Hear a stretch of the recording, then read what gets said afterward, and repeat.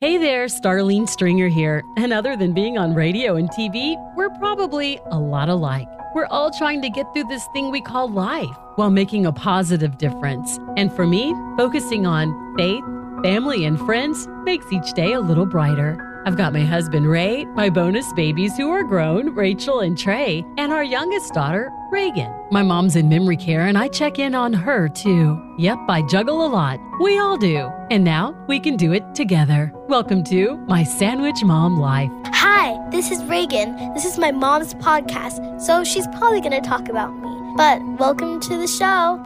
Hey there, welcome to My Sandwich Mom Life. Look, my mom has Alzheimer's, and so she doesn't even remember me right now, so she can't really get mad at me for what I'm about to say. But I still remember her and everything about her, so I know that this is not something she'd want me to share.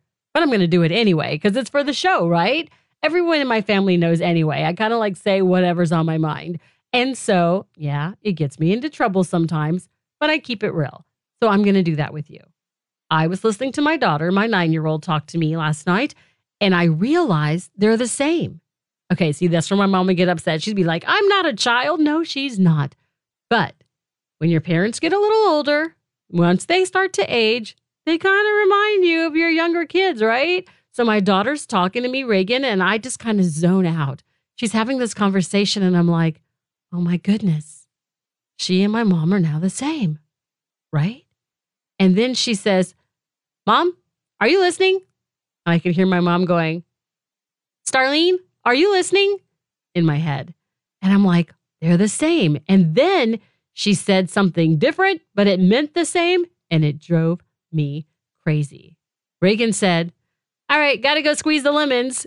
Ew, what?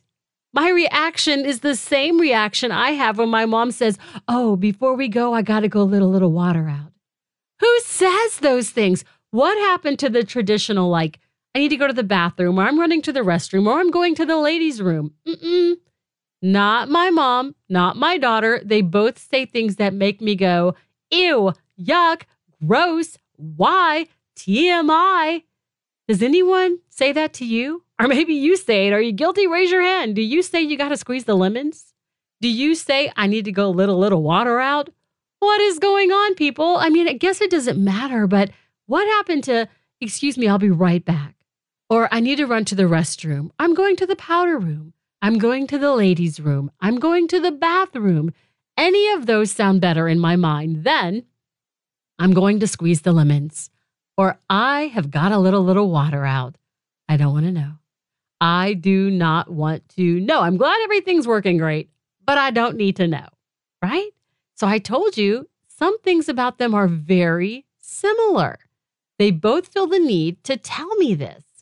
And sometimes I'm like, I don't really have to know that much detail about what's going on in your life. Just tell me, I'll be right back. I just need a little moment and I'll be back to join this conversation, or I'll be ready to go, get in the car and hit the road, whatever it may be.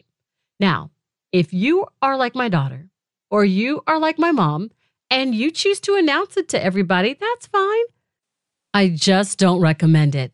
What I do recommend, though, is that you keep in mind that not only do they say things that could possibly be out of line, at least in your mind, but they also react the same when it's time to go. So if your adult parent or your child says, I really need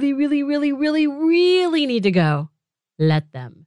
Do not wait till last minute or you will be sorry. Okay, if you're being honest, that's probably true for you too. What? We sandwich moms have to keep it real, right? I said we would. When you gotta go, you gotta go. There's nothing worse than seeing people shaking or doing that walk of shame where you're like, they can barely walk.